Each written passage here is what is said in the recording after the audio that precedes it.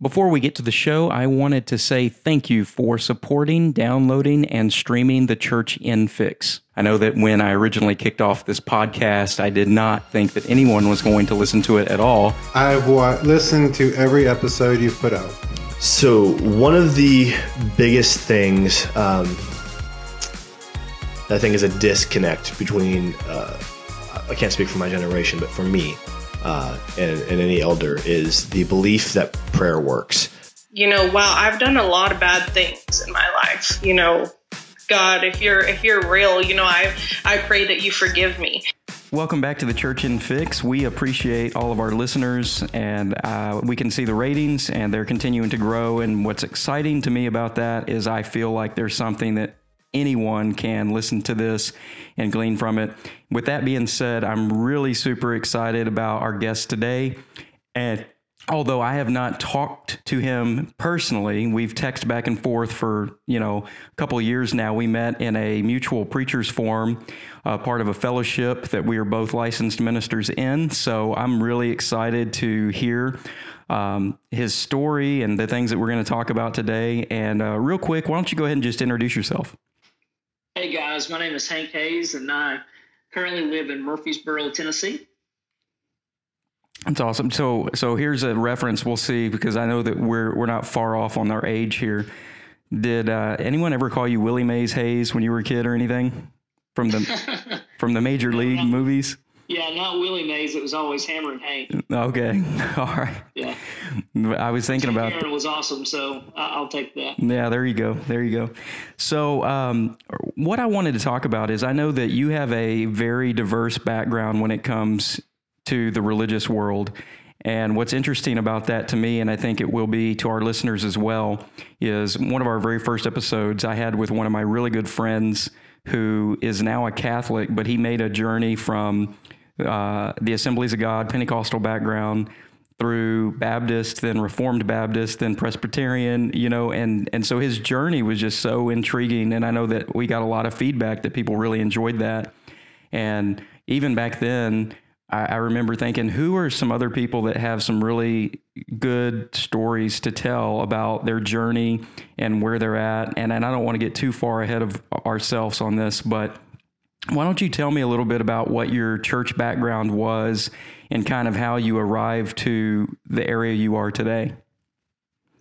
Yeah, man, it's actually really interesting when I look back on it, because so my family, they did not attend church very often, especially not my dad. But my mom's side of the family, they were Church of Christ. And so as long as my grandmother was alive, my mother always dragged me into the Church of Christ as a kid. Now, my dad's side of the family, they were Baptist. And my grandma, my great-grandmother, that is, has some roots in the holiness movement, which is pretty cool. And then I've got an uncle that is a Messianic Jew. So we're all across the board, and somehow I landed right in the middle as a Pentecostal preacher. But yeah. So family gatherings are awesome then, right? What's that? Family gatherings are awesome. Oh man, I tell you what, with our family, they always say the thing you shouldn't talk about is politics and religion. Well, not only am I a Pentecostal minister with all this family background with Christianity, but also I'm a political science major. So wow. Yeah. So we're not going to invite you to anything. No, go ahead. Go ahead. No, I was just going to say it's really that background in the Church of Christ where I actually got started in Christianity. So like I was saying, when my grandmother was around, she was the anchor that held us in the church, and she passed away in 99. And so as long as she was alive, my mother made sure that we were in church. And so, for anybody that's not familiar with the Church of Christ, I always tell people it's kind of sit down, shut up, and don't say a word. And I always tease about that. But we were the non-instrumental hymnal singers, so a cappella. Oh, wow. Yeah. Yeah. I've only had one friend that comes from the Church in Christ background. And we went through seminary together. for the time that I was there anyway. And he's actually pastoring a church now, but he told me that it was hard when he came into the Pentecostal movement that we're part of as far as our fellowship is concerned, because he said everything was about music. And back then, this was 20 years ago, you remember the big choir music and things like, that was going on. And so he said it was really hard for him to accept that it was okay to have music. I mean, it was, I remember those conversations, and I'd never heard that before. So it was really interesting. Yeah. Well, for me, that was actually the thing I really accepted pretty quick, because it was something different. So, the truth is as a kid growing up in the Church of Christ, and I even hate to say this, but I kind of found church to be kind of boring. Mm-hmm. And so I remember my mom, she would give me offering money that I could put in the plate, and I would always conveniently fall asleep. Oh, wow. The offering pan would come around. Yeah. So you got extra candy or something, right? I got extra candy. Yeah. Go down and buy go buy a Coke or something. But, so we were in the Church of Christ, and actually what happened, my oldest sister, I'm pretty young compared to my two sisters. So I'm 32, but my oldest sister just turned 50, and my other sister is 47. So there's quite a bit of an age difference there. But when my oldest sister, when she was younger, she really developed a love for the Lord and really reading the Bible. And she got to reading about, in John chapter 1, where the Word became flesh and dwelt among us. And she really began to see this oneness without even, ever being taught this. And she was on the phone with a friend of hers, and she said, I just wish that I knew a church that actually believed this. Well, it just was convenient enough that the friend that she was talking to said, Charlotte, that's what we believe. And she's like, what do you mean that's what we believe? And she's like, that's what we believe in the Pentecostal church. And so her friend's father was in the process of planning a church in Spring City, Tennessee at the time. And my sister started attending service there. So, I'm probably, I don't know, maybe around 8 years old at the time or so. And I would get ready for church, and then my mom would go get ready. And while she was in the shower, my sister would kidnap me and start taking me to church with her. Kidnap you? Okay. Yeah, she would kidnap me. And she'd leave a note. She'd say, hey, I took Hank with me to church. And so this was my first introduction to a Pentecostal service. So like I said, being in the Church of Christ, it was really just sit down and kind of keep your mouth shut, and listen or sing a cappella. Right. But did that cause problems with your family as far as, because I know a lot of people, whenever they're moving different denominations or they have one member that is, it causes a lot of a rub, and there's some resistance there to that. Was your family open to allowing you to go to that, or was it kind of always at a last minute, like, I'm just going to take him? So I think it's one of those things. My mom was the type of person that kind of let you make your own decision for yourself. Okay. Yeah. She never really forced anything on us.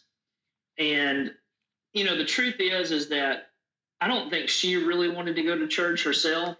My grandma was the one that was making sure she was there.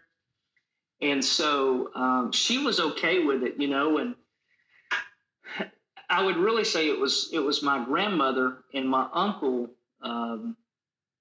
at the time that struggled with it the most, because being in the Church of Christ, they believe that they are the only ones that are saved. And so you have to attend their church. And so they were really the only ones that had issue with it. Okay. All right. Yeah. So anyways, here's my first service in a Pentecostal church. And it's one of those where, the music gets going and people are worshiping like crazy. And all of a sudden, here goes this person running through the aisles. I mean, literally, the first service that I'm in, and I see this. And, it didn't scare me, but I actually started laughing. It was kind of comical to me. Mm-hmm.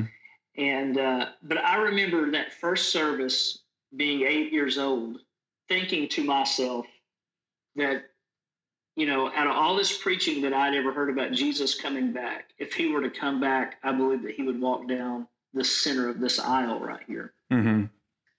And I can honestly say that was the first time I felt God. Oh, wow. in a service. Yeah. Yeah. And so, like I said, I continue to go to the Church of Christ. When my sister could get me to go to church with her, she would. She started teaching Sunday school and stuff like that. But 1999 rolls around and my grandmother passes away. And when she does, my mom completely quits going to church. And by this point, I have actually developed a love for the church. And so I asked my mom, I said, well, if we're not going to go to the Church of Christ, I said, can I go to the Pentecostal church? Which was actually a 30-minute drive opposed to just a 5-minute drive down the road. Mm-hmm. And how old were you? She said, yeah.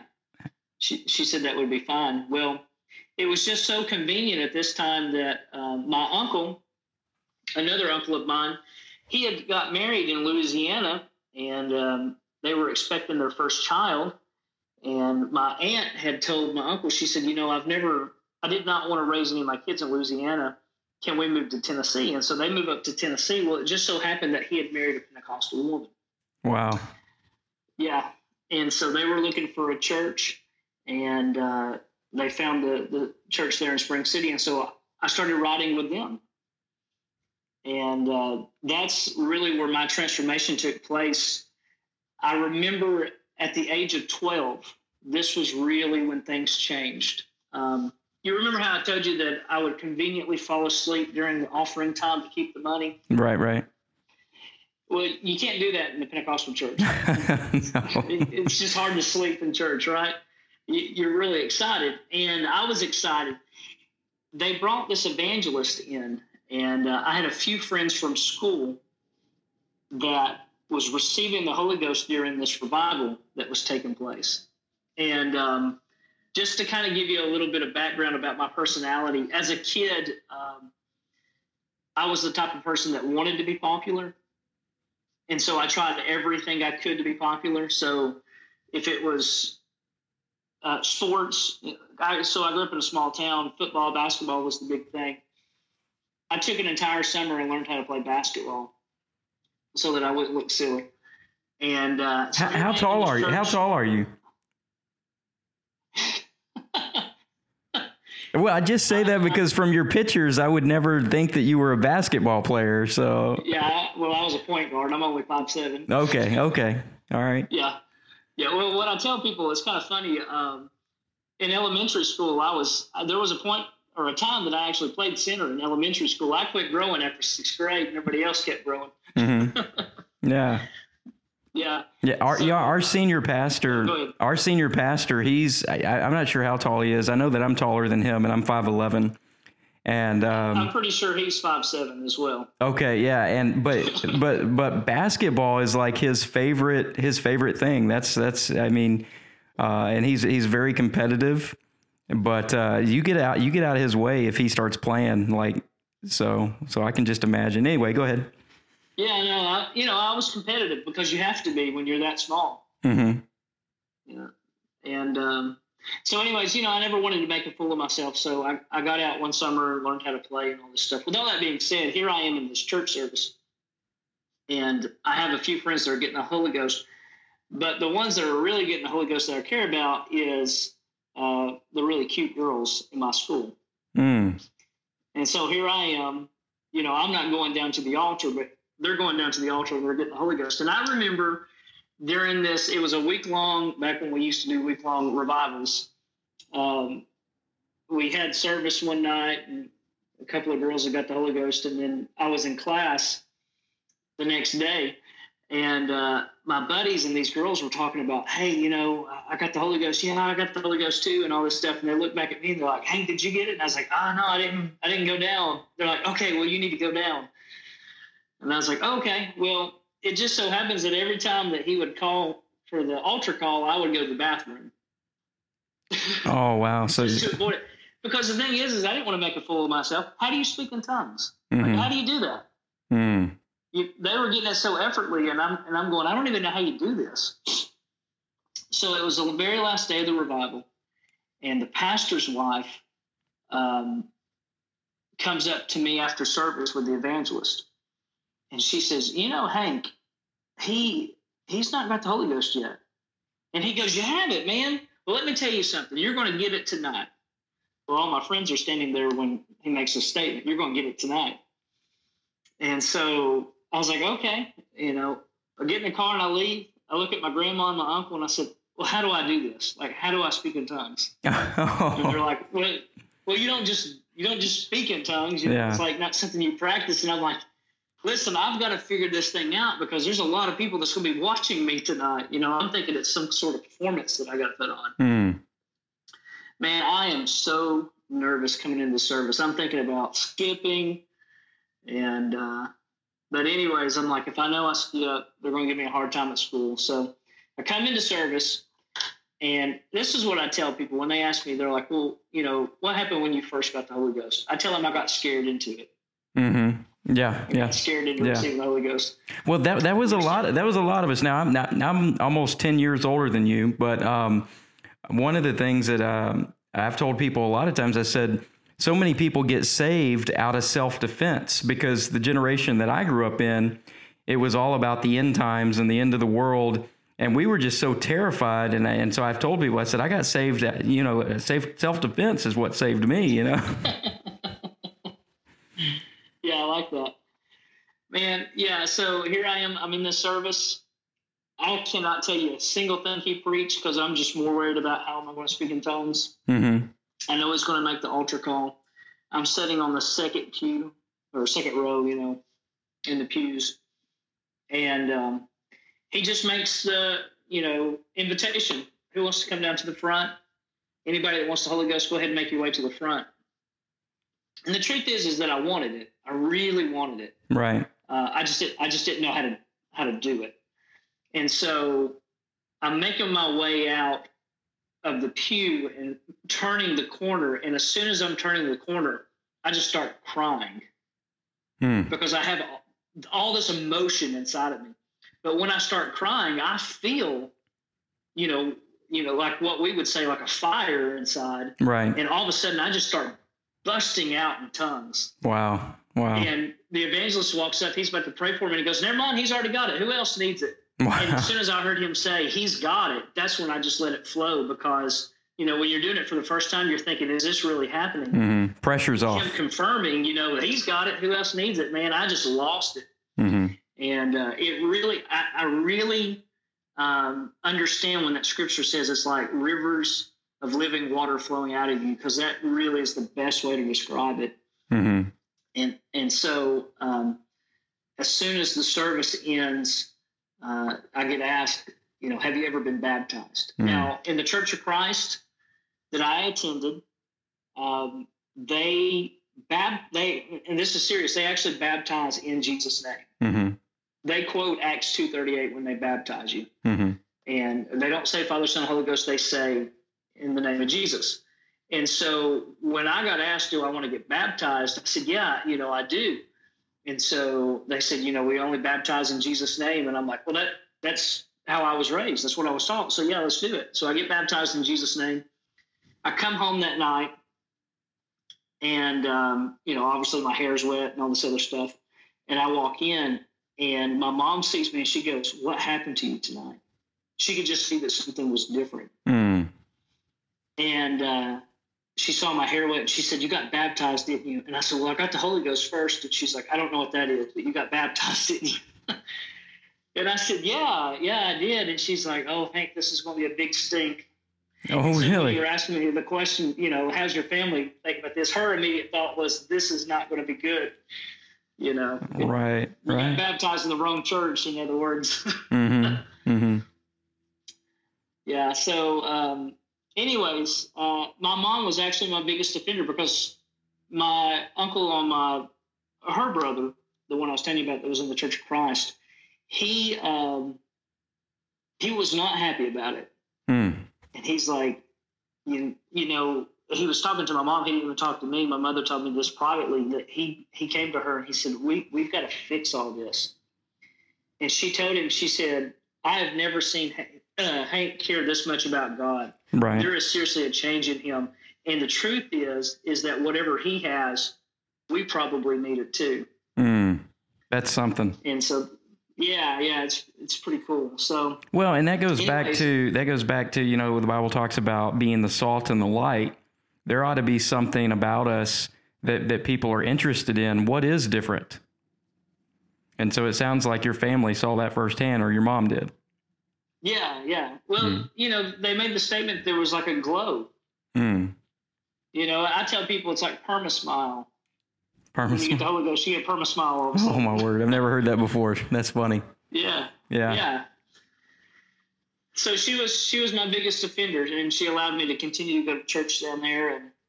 And like I said, I was 12 when I received the Holy Ghost and was baptized. And I guess my next journey would be when I felt my call to preach. Mm. And so, yeah, really, if you don't mind, really elaborate on that.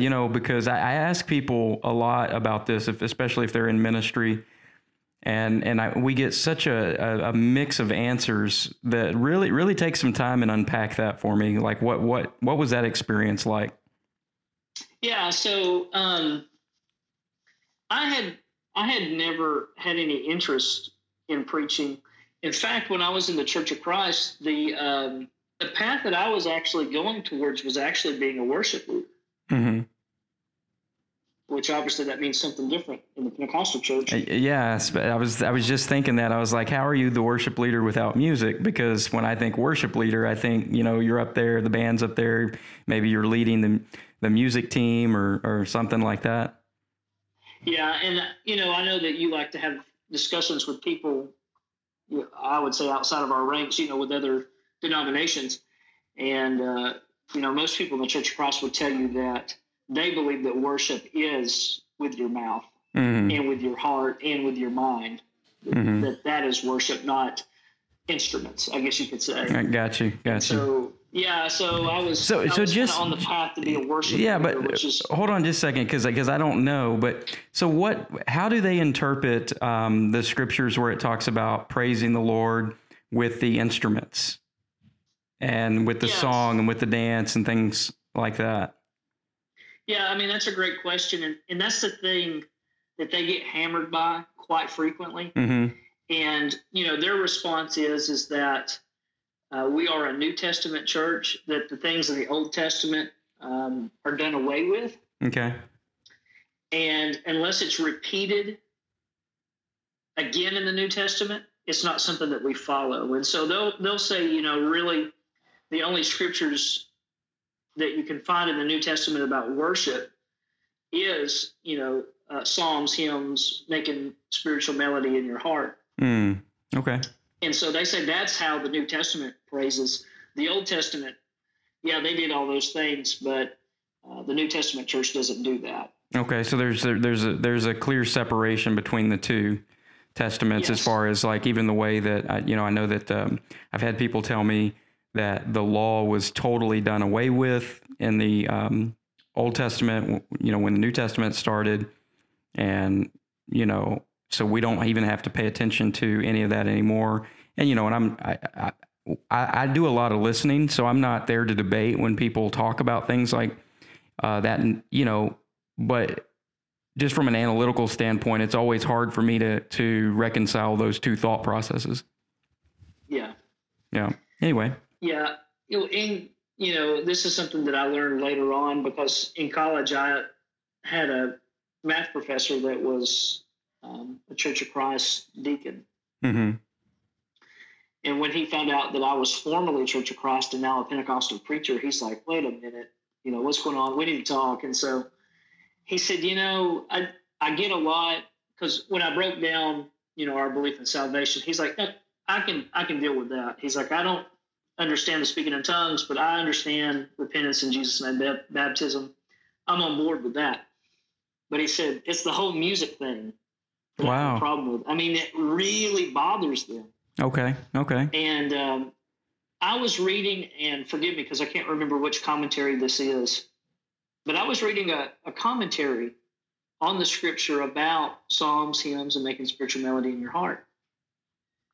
And so I came across something that I was like, wow, I want to use this the next time this gets brought up. And so my professor, when he brought that up, I said, well, and already knowing the answer, I kind of just baited him a little bit. I said, well, how do you worship God? And he brings up psalms, hymns, and spiritual songs. And I said, that's interesting. I said, because when I was in the church, when we're talking about psalms, I don't remember any poetry in church. I don't remember somebody getting up and reading poetry in church, And I said, I know, David wrote to his songwriters, this is songs that we're going to sing. But I said, in this commentary that I have, it actually says that a psalm is to be accompanied by a stringed instrument. And when I pointed that out to him, all of a sudden he gets silent. He goes, you got me there. I got to think about this one. Because that was the first time that anybody had showed him a commentary.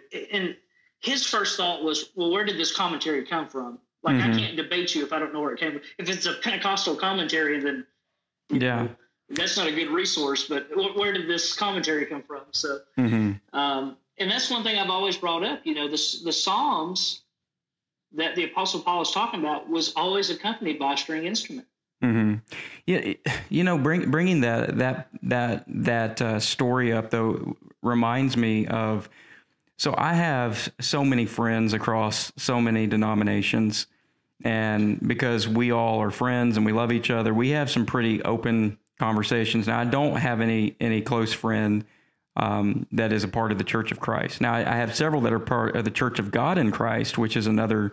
I guess it's probably considered more of a Pentecostal denomination when I think about it. But one of the things that I find interesting is when you have people that are friends and they have a relationship, a lot of times you can have a more open conversation about topics, and it doesn't become I'm just trying to win a debate or I'm just trying to win an argument, but it's more of a study of what do the texts teach and where do we go from there, regardless of, it's not my book or your commentary or my commentary, but let's take whatever a study topic is and really dissect it and what's being said there, what is the principles being applied, and how should we as modern day Christians apply that to our lives. And I find that the approach is totally different than when people engage with each other and they're trying to win an argument or convince somebody to change their opinion.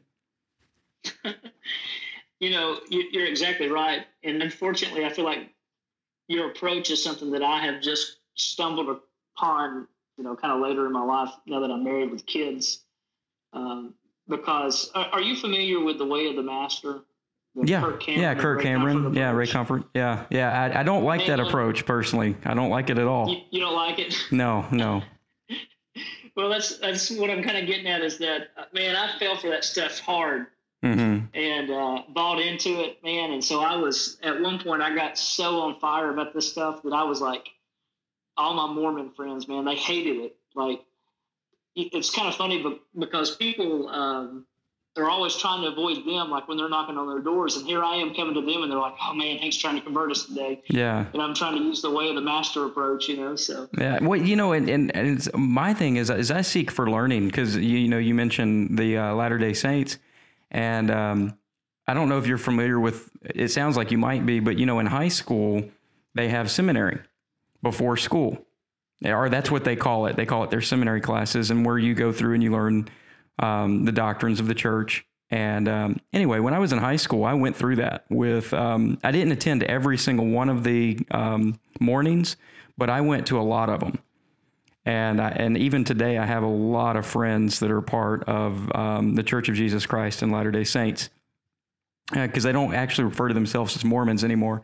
There was some changes that happened there. But anyway, but I went to learn. I didn't go to debate. I didn't go to try to convince. I went to learn because the way I was looking at it is I see so many people approach like street ministry or different types of what we would consider evangelistical type ministries as I'm just going to go convince somebody that you should believe like me.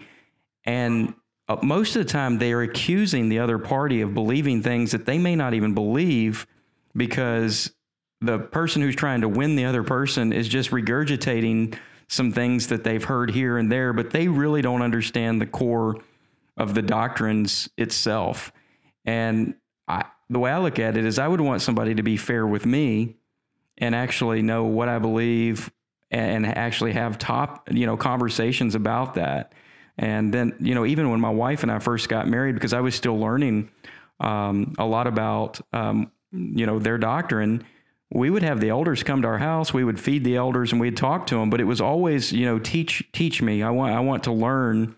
And I have probably more of an open-minded approach than some people might be comfortable with, because, I know, the theological background that I have and where I put my faith and my trust, but I'm more than open to allow people to come to me and share with me what they believe and why they believe it, and not really be confrontational about it. Because I think that if we're honest, we should be taking, what we believe the Bible itself is teaching us, and it should be molding us and actually conforming us to the image of God, not breaking all of that down. So I said all that to say, I know that even for me, I know that if I would have met my 20-year-old self, he probably wouldn't recognize me today, because I've learned things, Yeah, man, that's really good. Like I said, I wish that's something that I would have actually learned at a younger age. I was just so zealous to debate and convert. And you probably hurt a lot of people, right? Yeah, absolutely. Yeah. I did. But you know what? I converted a lot too. It's actually interesting. I probably hurt more than I converted, but I do have some really interesting stories concerning the ones that I was able to get, which is awesome. But I'll tell you, I actually took your approach when I was I had a campus ministry at Middle Tennessee State University, and we got to working with international students. And my wife and I, we opened up our homes to the LDS that would come by quite a bit, and like Muslims. We had several Muslims that would come over, and I would just ask them questions. You tell me. I don't want anybody else. I don't want a book that I'm reading to tell me what you guys believe. You tell me what you believe, because then it opened up for them to ask me, well, what do you believe? Yeah. Opposed to me just saying, this is what you believe, and let me tell you what I believe. Yeah.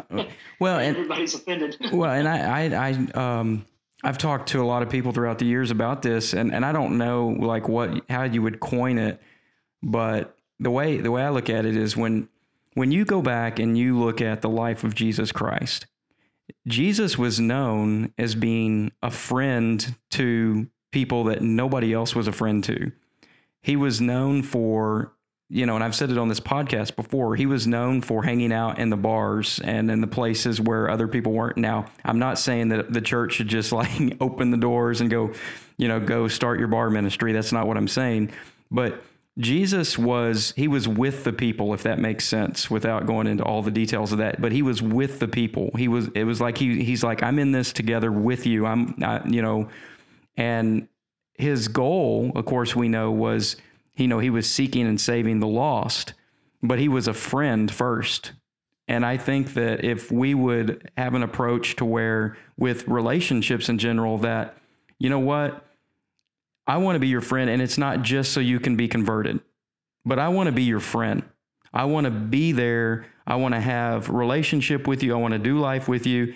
And if God changes my heart or he changes your heart, then let's be open to that. But if that's not the way that we go, okay, because I have several good friends that are even atheists, and we have a mutual respect for each other, because our approach together is, we're going to respect each other. We're going to come together. And of course, we're not always talking about God, the Bible, or anything like that. A lot of times we're talking about other things. But then when the opportunities present themselves to where they either say, here's why I don't believe in a God, or I can say, well, here's why I believe in one, but we can walk away respectfully with each other. But if you don't have relationships, those opportunities are never going to present themselves ever, That's right. And so my wife and I have talked about that for years, that, it's okay if people give me a bad rap, if they think that I don't have good friends I'm okay with all that, because at the end of the day, I know that those relationships are valuable to me because people are people. They're, they have something to offer the world, and my end result goal is not just to make a convert, but it's to be there with them. And I do think that conversion is a byproduct of relationship. I do think that, but that's not going to be the end goal all the time. Yeah, absolutely. That's good. It's really good. But so you go back to your story a little bit, because we kind of, it's easy on when we have organic conversations to just go like all of our rabbit trails and everything. But so let's back up a little bit. Yeah, so we were talking about my call to preach opposed to being a worship leader in the Church of Christ. Right. Yeah, so attending the Pentecostal church, it was at age 16 that I felt my call to preach. And this question actually does get brought up quite a bit, because I work at the United Methodist Publishing House, and so they're always fascinated, like, what does that mean to be, called to preach? Like, what does that seem like?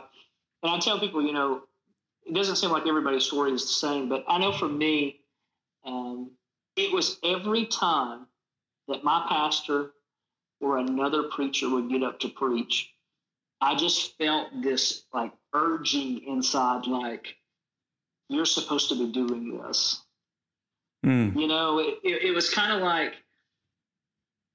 I go back to that feeling when I got the Holy Ghost for the first time, just this energy, that's just consuming you. And like every time he would get up, it's like, and I remember when I finally felt a peace about it was I was talking to the guy who was like our assistant pastor at the time, one service.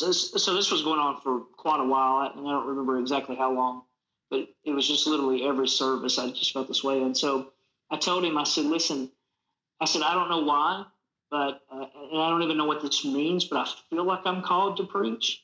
He goes, what do you mean? And I said, every time somebody gets up to preach, I just feel this urgency inside of me. And he goes, I think you are called to preach then. And, he kind of unloaded on me quite a bit more than I was ready for at that time, just saying, this is a big burden that you're carrying here. You got to start walking right if this is what you want, and you're concerned about popularity. Forget all about that, and your sports and all that stuff. Because I was playing every sport at that time. I was playing baseball, basketball, football. Those were the things that consumed my life at the time. And he's like, your life's about to change, man. Yeah, start teaching Bible studies. Yeah, it's funny hearing you say that. I had someone that I was having a conversation with recently, and we were talking about the desire to be liked. And then they were telling me about a desire to plant a church. And I told them, I said, well, if you're going to plant a church, or if you are called to be a pastor, then you've got to do away with this idea that everybody's going to like you. I said, because I use myself as an example. I said, as much as I think I'm a pretty friendly guy and easy to get along with, there's people that don't like me, and there's nothing I can do about it.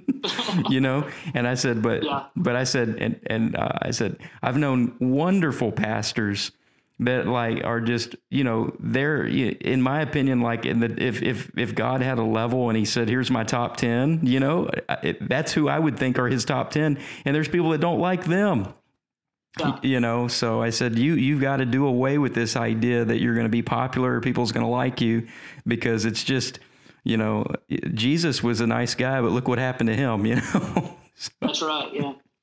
Yeah, it's true. And that's been one of those things that still today I face when I hear somebody doesn't like me. I'm like, what did I do to them? Yeah. Which sometimes gets me in trouble on these forums, because I'm pretty opinionated.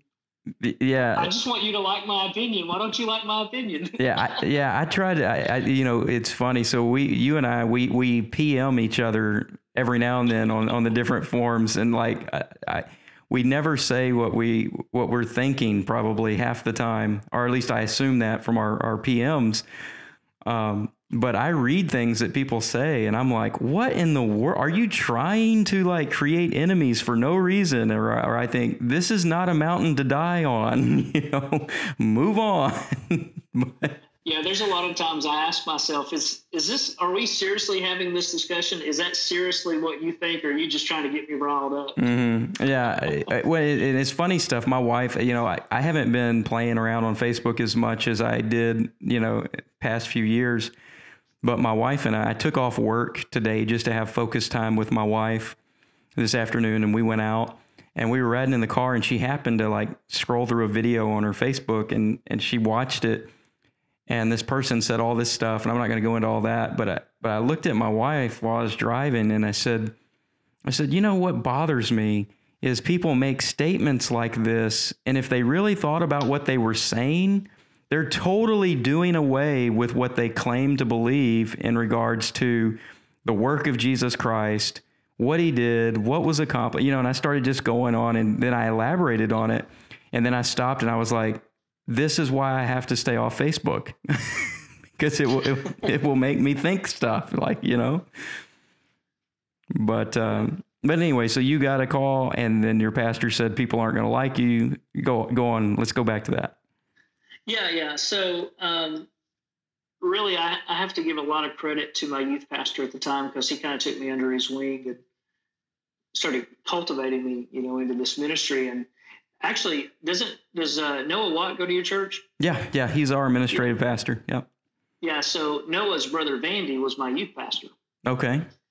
Yeah, so he helped develop me, but dude, and so I don't know who all was involved in Noah's life, because I only met him when we moved.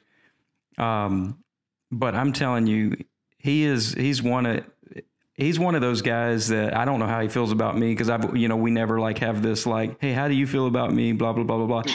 But he's one of those guys that is the best of the best. If you if you only have 5 friends in your life, he's one of the ones that you would be empty without, because he's that good. As far as not only with his talents, but I'm talking about in relationships. There's even times not too long ago, I was going through something, and I got a text message at 7:00 at night.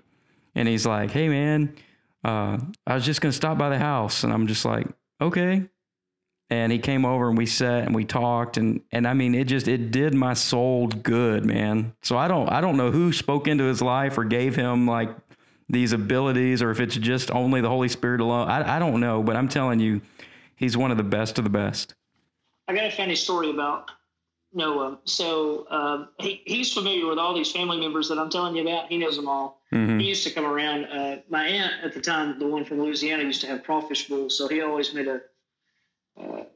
time to come visit when we were doing crawfish bowls. But yeah, he was a youth pastor here in Tennessee for a little bit, and this was right when my call to preach came about and all this stuff. And so anyways, he was preaching I don't even think it was a youth service. I actually think it was maybe a revival or something in Virginia. And so he asked me, he said, do you want to go with me? And I was like, yeah, I'd love to. And he said, I'll see if I can get you 5 minutes in, or, a 5-minute manna. And I said, okay, cool. So anyways, I had never prepared a message before, and don't even know what I'm about to get myself into.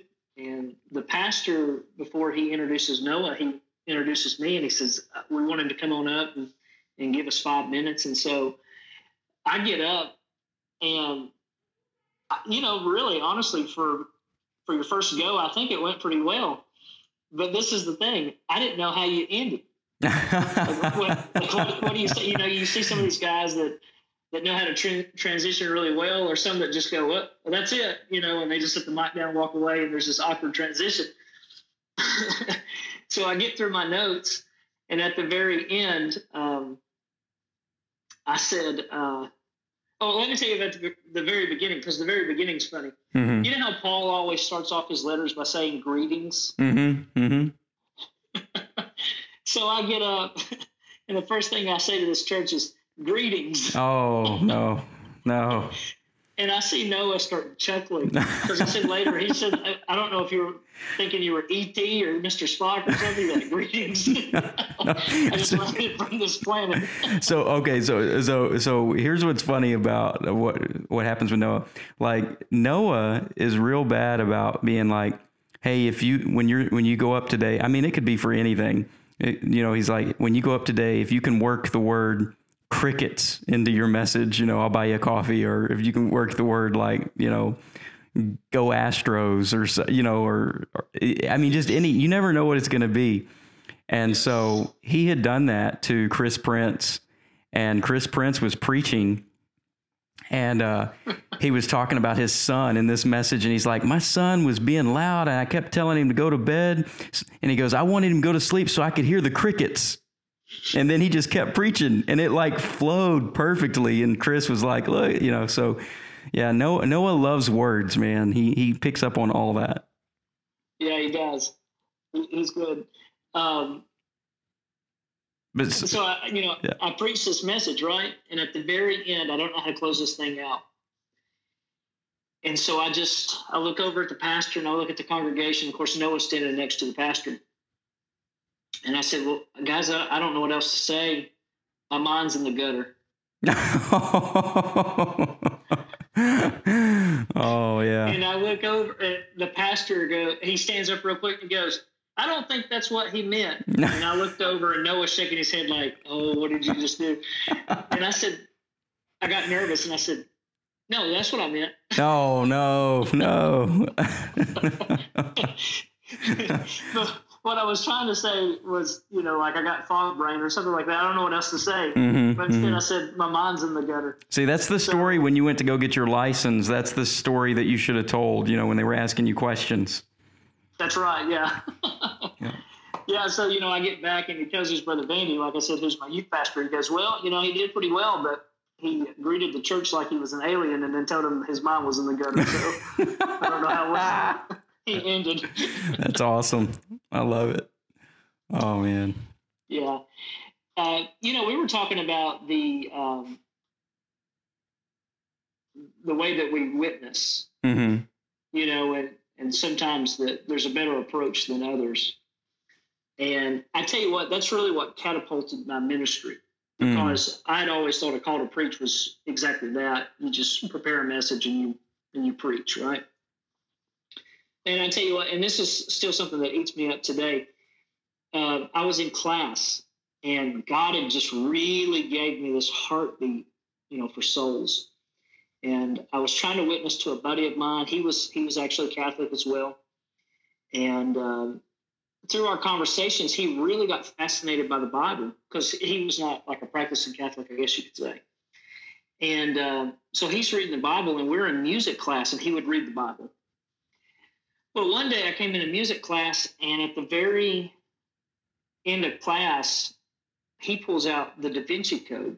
Oh, right, yeah. When the Da Vinci Code, like 03 or 04, when it got real big. And I said, what are you reading? And he said, it's the Da Vinci Code. He said, Hank, I got to be honest with you. He said, I know, like, you love God. He said, I love God. But he said, I've really been struggling reading the Bible. I just don't get it. I just don't understand it. But he said, this book right here makes way more sense than anything I've ever read in the Bible. Wow. Bro, it crushed me. It crushed me, And I went home, and I mean, it's really like weighing down on me. And so I get home, and you've heard these stories before, and I don't know if you've experienced it or not, but I did experience this. I'm praying to God. I'm like, God, I don't get it. I don't understand. When I read the Bible, I feel like it's pretty black and white. Do this and don't do this. But John's reading it, and he's going, I don't get it. It just doesn't make sense to me. And so I literally opened my Bible, and it lands right on Acts chapter 8 with Philip and the Ethiopian eunuch. And so I begin to read, and it gets to the part where Philip gets in the chariot with the eunuch, and he says, do you understand what you're reading? And he says, how can I understand except someone teaches me? Right. And that's, if I've ever I don't want to say it was like God spoke to me audibly, but if I could ever say that there was a time where it really felt like he was screaming at me, it was at that point. You understand because you're supposed to teach it. And so that's when I really, truly understood what it meant to be a minister. Not preaching in pulpits necessarily, but actually teaching people, because there's a lot of people out in this world that want to get closer to God, but it's like the book is so hard to understand.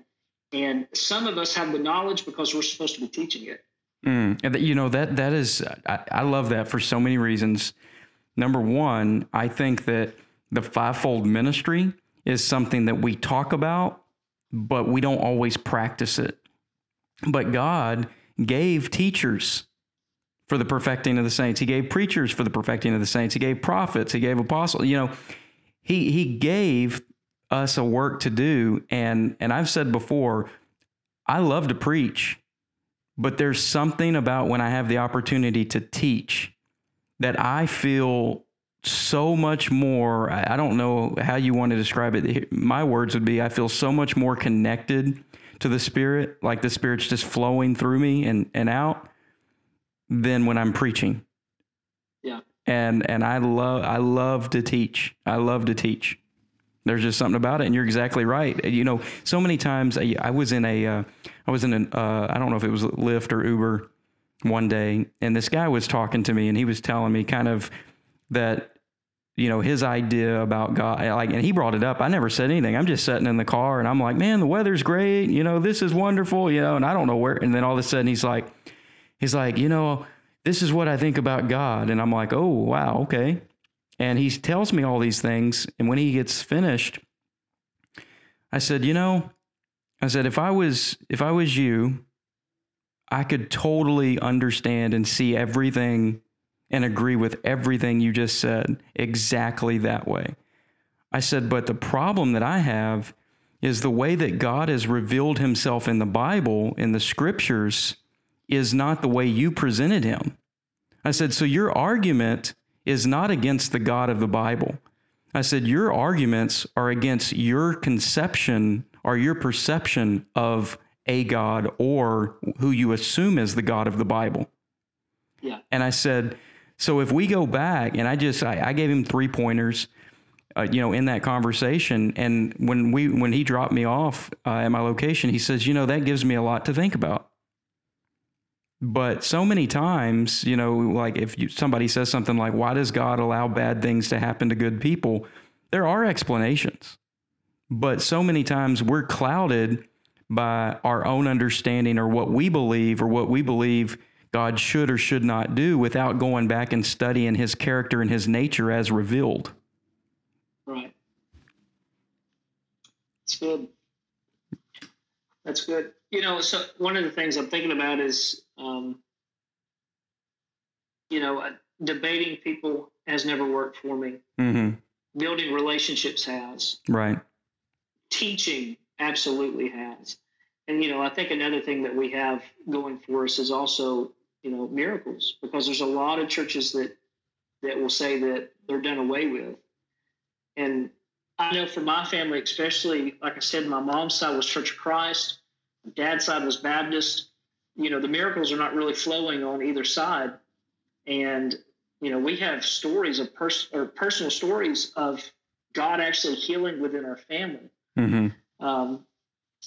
My uncle that moved up from Louisiana, for example, he had fought in Vietnam, and he had developed Agent Orange. This is a man, he was our men's director in our church. He worshiped God, like crazy. He was completely sold out. He was a Bible study teacher, soul winner. And it got to the point where he couldn't even get out of bed. He almost went an entire year without attending church because of his condition being so bad. And we were convinced he probably wasn't going to live very long. Had to have help eating and taking a bath and all this other stuff.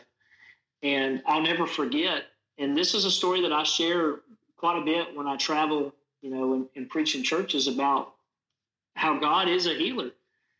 He got so frustrated that he told my aunt, he said, listen, if today is my last day on earth, I will go to church and I will worship God. And so they help him get in the car. He usually sat on the second row, but he had to sit in the very back because that's as far as he could get.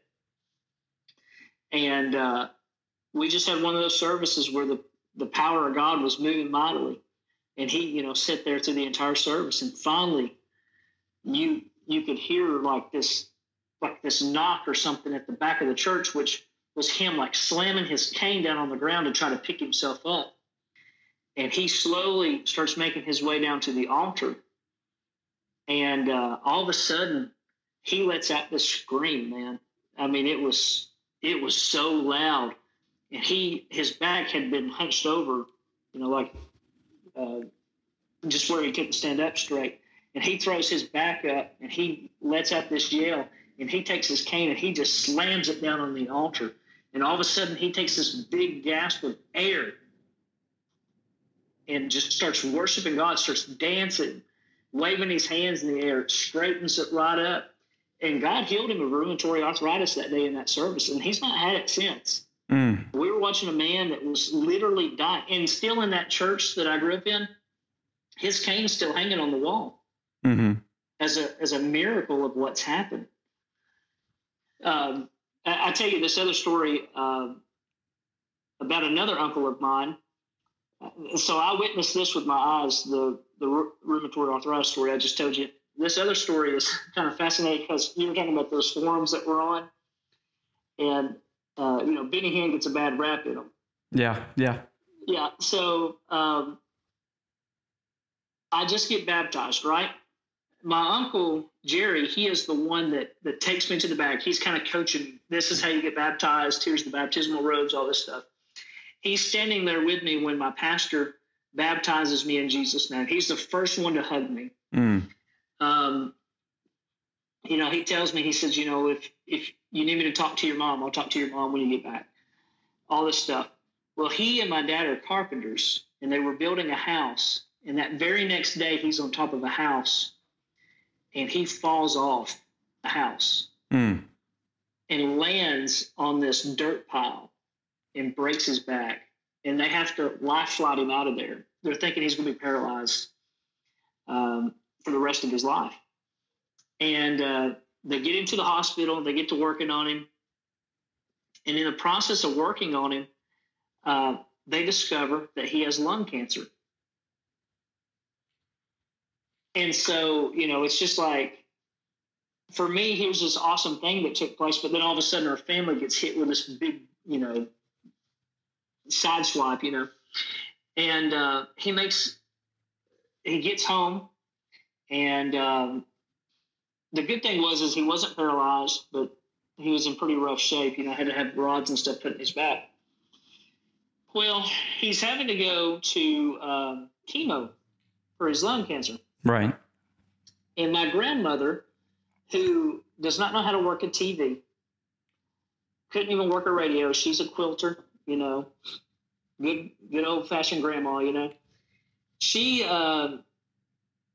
is desperate because she feels like her son's going to die of lung cancer. And she's praying, and she's like, God, whatever, I just need you to do something, And she says she feels like God tells her, turn on the TV. And she just starts laughing. She's like, God, I don't know how to turn the TV on. Oh, no. And so she asked me, she said, Hank, and she calls me, she said, because I live next door, she said, can you come turn the TV on for me? So I come and turn the TV on, and I said, Grandma, what are we doing? And she said, I don't know. I was just told to turn the TV on. And I said, so you don't know what you're supposed to be watching? And she goes, turn it to that channel where all the preachers are. Well, the only station I knew was TVN. Right. Yeah. And so I turned it to TVN, and Benny Hinn's on TV, right? And this is the part of the series at the very end where he looks into the camera and he starts saying, he starts just prophesying or whatever to the people out in the real world. And he makes this statement, man, while I'm standing there watching this. And he puts his hands in his face and he does the whole, Yeah. And he says, there's a man by the name of Jerry. And now as soon as he says that, both me and Grandma perk up because I'm in my Uncle Jerry's house. My grandmother lived with him. Okay? Yeah. There's a man by the name of Jerry. You've just been diagnosed with lung cancer. I'm here to tell you right now, it's gone by the power of Jesus Christ. My grandma starts shouting, man. She's 94 today and still living and going good, but she starts shouting all over the house. He gets home and she goes, Jerry, you're healed, you're healed, you're healed. And he's like, what? Yeah. She's like, you don't have lung cancer anymore. And he's like, what are you talking about? You know, because he didn't see it. Yeah. He hasn't even been to the doctor at this point. And she said, Benny Hinn said that you've been healed. And he goes, that fraud? Oh. He said, Mom, you don't need to listen to anything that fraud says. Bro, I'm not kidding. He goes to the doctor. He's lung cancer free. Wow. And so when I see these guys like, you know, bash Benny Hinn, and I'm not defending Benny Hinn by any means. No, I think God can use anybody. But I'm just like, hey, guys, I got a personal testimony that I can tell you about Benny Hinn. In his TV ministry. So that's kind of a funny story there about him. Oh yeah, but see, that's what I love about, you know, so many people did not grow up in traditional Pentecostalism that end up in traditional Pentecostalism or Pentecostalism in general. That'd probably be a better way to say that. But and so I think that you have a disconnect with people who assume that, you know, everybody else, you know, is in left field or whatever. And the fact of the matter is God can work with and through anybody in any way. And so we can't assume that we've got we've got the market cornered on everything. So it's funny. I love stories like that. And, you know, I've got many family members that are in many denominations. And then I've had the privilege to marry several of our family members because for some reason, you know, they tend to gravitate towards, you know, our family, you know, because it's our grandmother was Pentecostal. Her dad actually was one of the members of the original two organizations that formed ours today. And so he slept out, my great-grandfather, he slept out in fields to go preach revivals. You know, there was times that he didn't have shelter, and he was a traveling evangelist is what he did. And I remember when my grandmother was still living, I would just love to hear those stories about him and everything. But my point there is, you know, people's ideas or perceptions of truth has changed with time, you know, and so I always want to be real careful not to discount people's experiences or their relationship, you know, because I look at it from the standpoint of, you know, who am I anyway? I'm nobody. Right. But man, this is good. We've already hit over our hour mark. It never feels like it to me anyway, like, because I love hearing all these stories and stuff, and I enjoy the podcast so much. But you know, to kind of move us along, because I don't want to overstep our time too much. But so what are you involved in today? What ministries are you doing? And then I have one more question I want to ask you after you kind of share all that. Yeah, sure. So currently right now, we were just youth pastors not too long ago in Mount Juliet, Tennessee, and recently transitioned back to my home church in Murfreesboro. Been feeling a transition, and I had been sitting under the ministry of fielder priest for quite a bit. When I moved to Murfreesboro to go to college, I sat under him, and he's a church planter, and it's kind of one of those things where when you are around a church planter, you just, you know, it starts eating you up. And so they planted a church out in Mount Juliet, and then we went to serve as youth pastors, and we transitioned back. And so currently right now, we're staying pretty busy. I am the hyphen and CMI director for the state. And then in my local church, we are actually starting a ministry. We went to Motion Conference. My wife and I did there in Houston, and they do a ministry called First Steps. And so we are about to launch First Steps in our church there in Murfreesboro. And then also on top of that, we are about to start planning a church on the west side of Murfreesboro as well, my wife and I. So oh, wow. Pretty excited about that. Yeah. Well, so we're staying pretty busy. So here's the recommendation: connect with Chris Prince. I tell everybody that when they're getting ready to plant a church. He's got so much experience with that. And then not only that, but the team that we both serve on, it's what he brings to the table is amazing. I had a phone call with him yesterday, and it was about, because we also do the First Steps program, and the ministry that we are over, I was asking him, what do you think about this? What are some ideas? And he brings so much insight, and I got to give him a shout out too, because he's the one that introduced me to the Yeezys tennis shoes. Oh, wow. And so now I'm a huge fan of those. And my favorite message that he's preached recently is when he played a clip of Mr. Rogers' Neighborhood and actually sat down and took off his dress shoes, put on his Yeezys, and then he preached his message in his Yeezys at church. This happened not too long ago, man. I have to send you the video link. And I was like, I love it. I just got to tell you, concerning Chris, the podcast you guys did was absolutely phenomenal. And I'm real big into podcasts in general, but that's actually one that I saved because there was so much good stuff there. And you guys actually touched on a lot. So I am the associate marketing director for digital marketing here at the United Methodist Publishing House. So you guys are like this stuff that you're talking about as far as 21st century evangelism, using social media and all this stuff. I'm going, yes, finally somebody that's speaking my language. Like, yeah, this is how you do it. Yes. Yeah. So I recommend anybody out there, if this is their first time jumping on your podcast, to go back and listen to the conversation you guys had with Chris, because that was absolutely phenomenal. Yeah, he is. And it's funny. I can't remember if we did a podcast on his or if it was on one of the ones we did on mine. But he said, we weren't going to turn it into a love fest or anything. But Chris is one of those guys that, man, another one. He's like a Noah.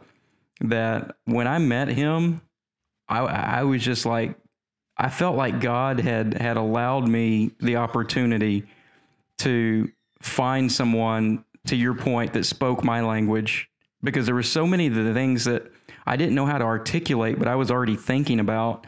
And he's all about that. He's probably years ahead of his time, but he always reminds me that I'm an old man, and that bothers me. Not really, but he's such a good friend, man. He is. But and again, that's where I think that I don't know who all's on your team, but I think that it wouldn't hurt like the teams to get together sometime, meet someplace and hash out some ideas together. I know that we have things like Motion Conference and everything, but I think that having that opportunity to sit down and actually have those face-to-face conversations and discussions to specific topics and to get feedback from other people that are in the trenches with you would just really be just phenomenal in itself. And I know we have the ability to do it through podcasts and things. And I'm a face-to-face person, anyway, that's the way I like to do things. But he's awesome. He's what he did with his church. And I learned so much through that experience. And if we ever do launch a campus, he'll be on my like little subcommittee that I set up that tells me how to do things because he knows. Yeah, so now like his story, he was a church planter and then he came with you guys to Dallas. He's planting again, right? Now, I don't want to speak for him. I think that long term he plans to plant again. Okay. But right now he's on our staff. He's on our pastoral staff now with our church, and that church that he had planted originally was a daughter work of our church as well. Yeah. That's good. And but and we got another guy on our team, Matt Smith. I don't know if you know him or not. Yeah, I actually was. I hate to keep dropping all these titles, but I was the P7 director, so I got to know Matt pretty well. Yeah. And again, here in Tennessee, that is. yeah. And again, that's the thing. I literally on like every day, every weekend, especially, but I look at this group of guys and it's amazing. I mean, it really is. It's a blessing to learn from, because sometimes I do say what I think, but a lot of times I get around everybody and I just listen to what they're saying or what they're doing, because there's just so much to learn, man. It's really cool. But I'm going to give them all a hard time because I didn't know you knew them. So Yeah. I've already texted Noah and been like, who's this Hank Hayes guy? I don't know if I trust him, but I can't wait to hear some stories from that. But no, I appreciate the things you said about the podcast. Right now, I've been really shocked and surprised at some of the feedback that I've gotten, because this was something that I originally set out just to do for fun, just because I like talking to people. I like getting to know people. And I think everybody has a story to tell, regardless of where they come from, their background, things like that. And some of the feedback has been so positive, man. And so I'm like, as long as there's somebody that wants to listen, I'm going to keep doing this, because I think that there's value. And so the fact that you gleaned so much from the conversation with Chris, man, that's a blessing to hear. And I appreciate Absolutely. that. And I'll PayPal you that $50 after the podcast for throwing that shout out. No, but no, I appreciate it. I know that we have spent our time, and that's one of the things Chris has told me a million times is we need to stay at 30 minutes. But okay, real quick story about him. He listens to a lot of podcasts, but he does all of them in halftime. Where you speed it up and everybody's just talking so fast. So I tried to do that the other day just to see if I could, download several, into my brain or whatever. And I couldn't pay attention. Everybody was just talking too fast. I was like, no. That's because you're old. Yeah. I was like, it's not for me. It's not for me. But anyway, well, I appreciate it. I appreciate you being on today, and I hope that everybody gains something from this. I know that I always go back and I re-listen to these, because sometimes, even though I'm listening in the moment, I like to hear the conversation after the fact too. So I'm gonna check it out myself. But I want to let everybody know, continue to subscribe, continue to send us feedback, and we appreciate everybody for listening and being a part of the Church in Fix this afternoon.